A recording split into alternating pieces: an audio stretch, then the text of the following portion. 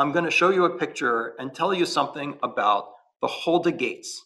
You can see that there are two doors. And this is the pilgrim's entrance to the Temple Mount. So when you went in those doors, there would be like going up in the Statue of Liberty. A stairwell to the right and a stairwell to the left. Going up was to the right and going down was to the left. And in the Mishnah, they explain what the function of those were for.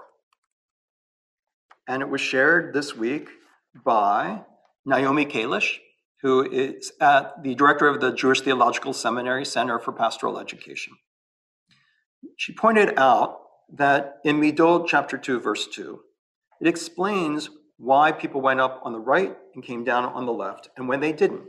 And it relates to today's parashah because we need to understand what does it mean to go to the temple on festivals or in general. What are people doing? You and your household would bring your offerings, and it would be vacation. The festivals were national vacations in the land of Israel. So you are happy.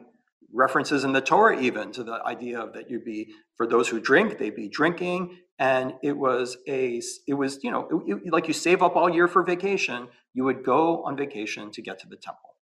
So surrounding the actual ascension up the stairwell and the stairwell down was partying. You would find lodging and you would be celebrating during the period of the festival and sometime during your vacation of festivities and enjoyment, celebration. You would go to the temple to deliver your offering and go up and down. So what was it like for people who didn't feel like celebrating? She writes, the authors of the Mishnah gave thought to the lived experience of people coming to the temple during these pilgrimage festivals, Pesach, Sukkot, Shavuot. And they imagined that individuals would re-enter the larger Israelite community after periods of time apart. I'm going to repeat that. They imagined what it would be like for individuals to come to the temple to re-enter community after periods of time apart. And they specifically wondered about the interpersonal dynamics when encountering one another during emotionally charged times in their lives. The Mishnah basically states, you go up on the right, you let people come down, descend on the left, unless you're in categories of people, in which case you actually go up the wrong way. And so you are ascending on the downstairs, and then you're descending on the stairs on which people come up, and you're going the wrong way.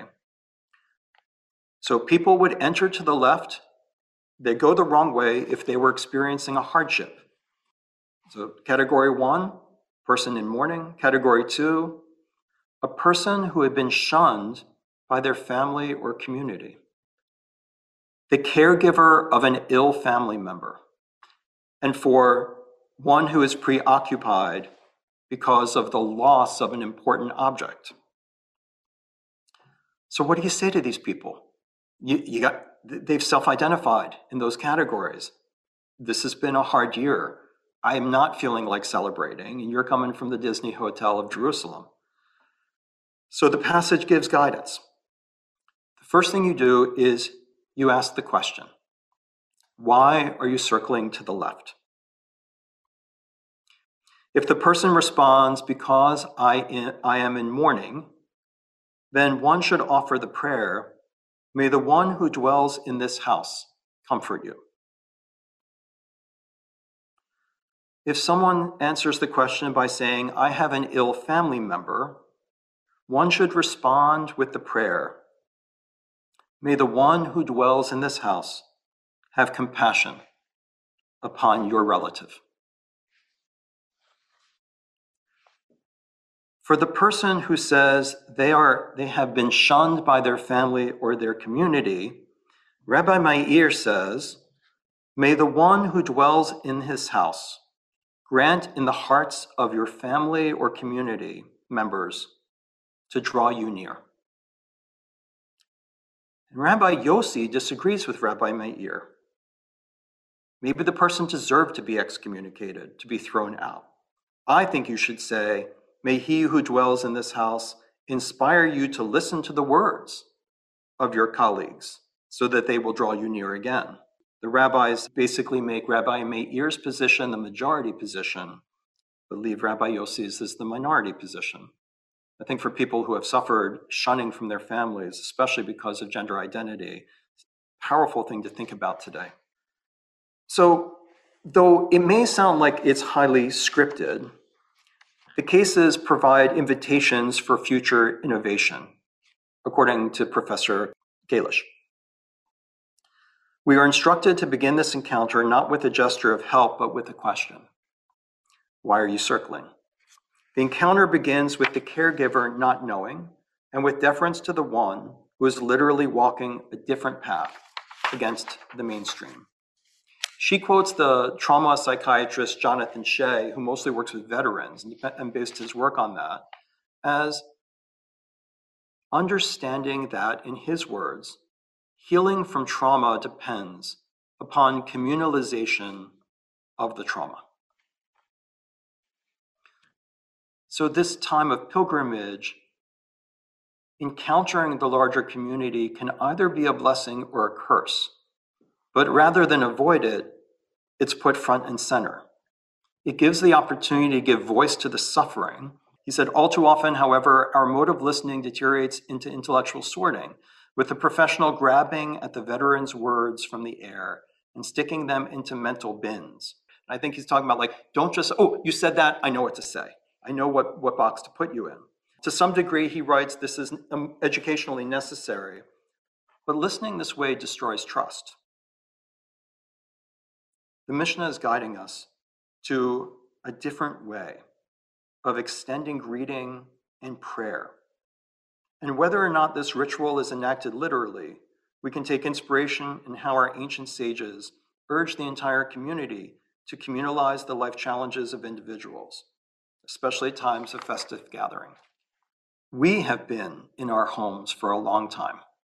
We need to really think deeply about what comes next.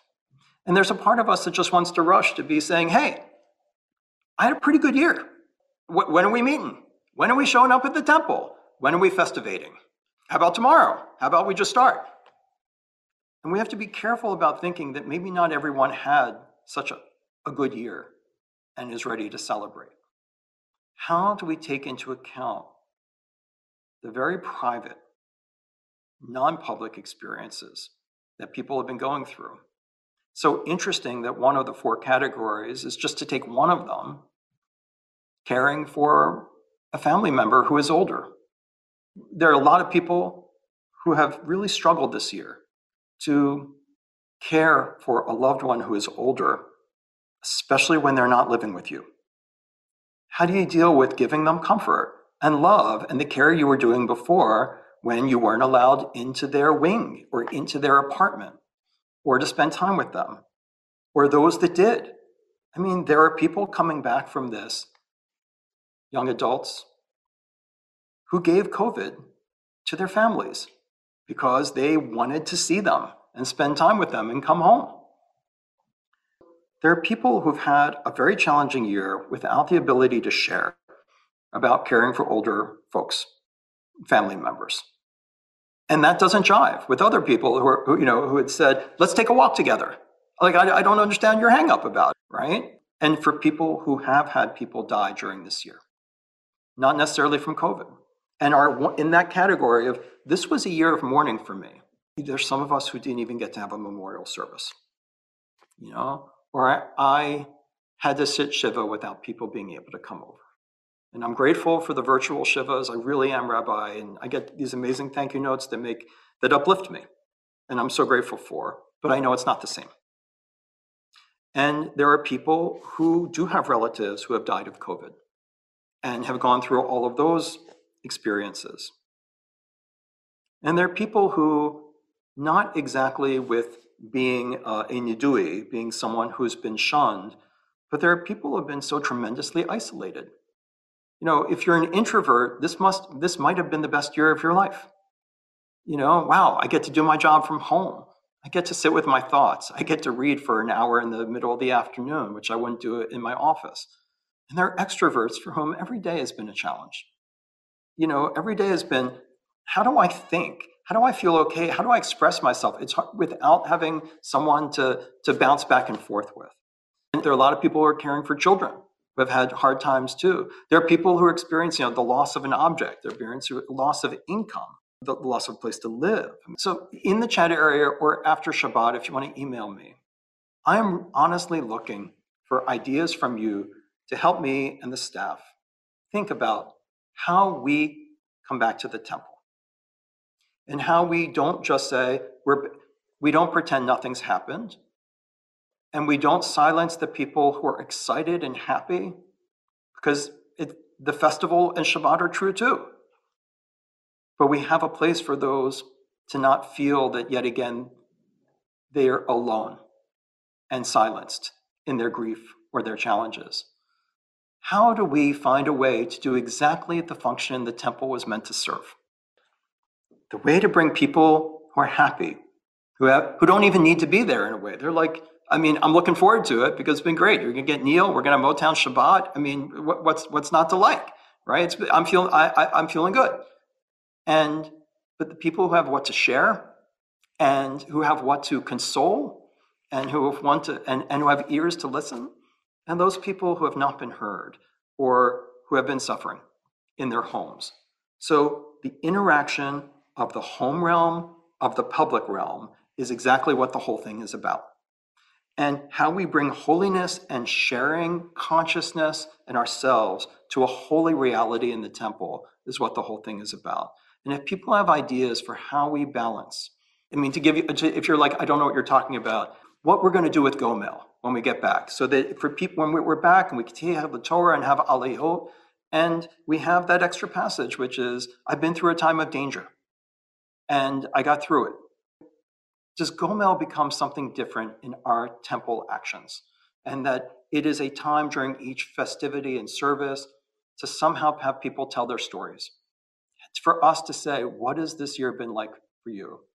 And we don't too quickly, as the psychiatrist and the pastoral counselor tells us, we don't rush to tell our story, but we're able to, we understand there are different categories of people re-entering and trying to make holiness together. We don't rush to solve their pain. We don't rush to categorize them, but they have a place that's identifiable where they have a chance to integrate, not only into community once again, but integrate the difficulty of the year into their psyche, into their soul, so the pain and the healing can be combined. Shabbat Shalom.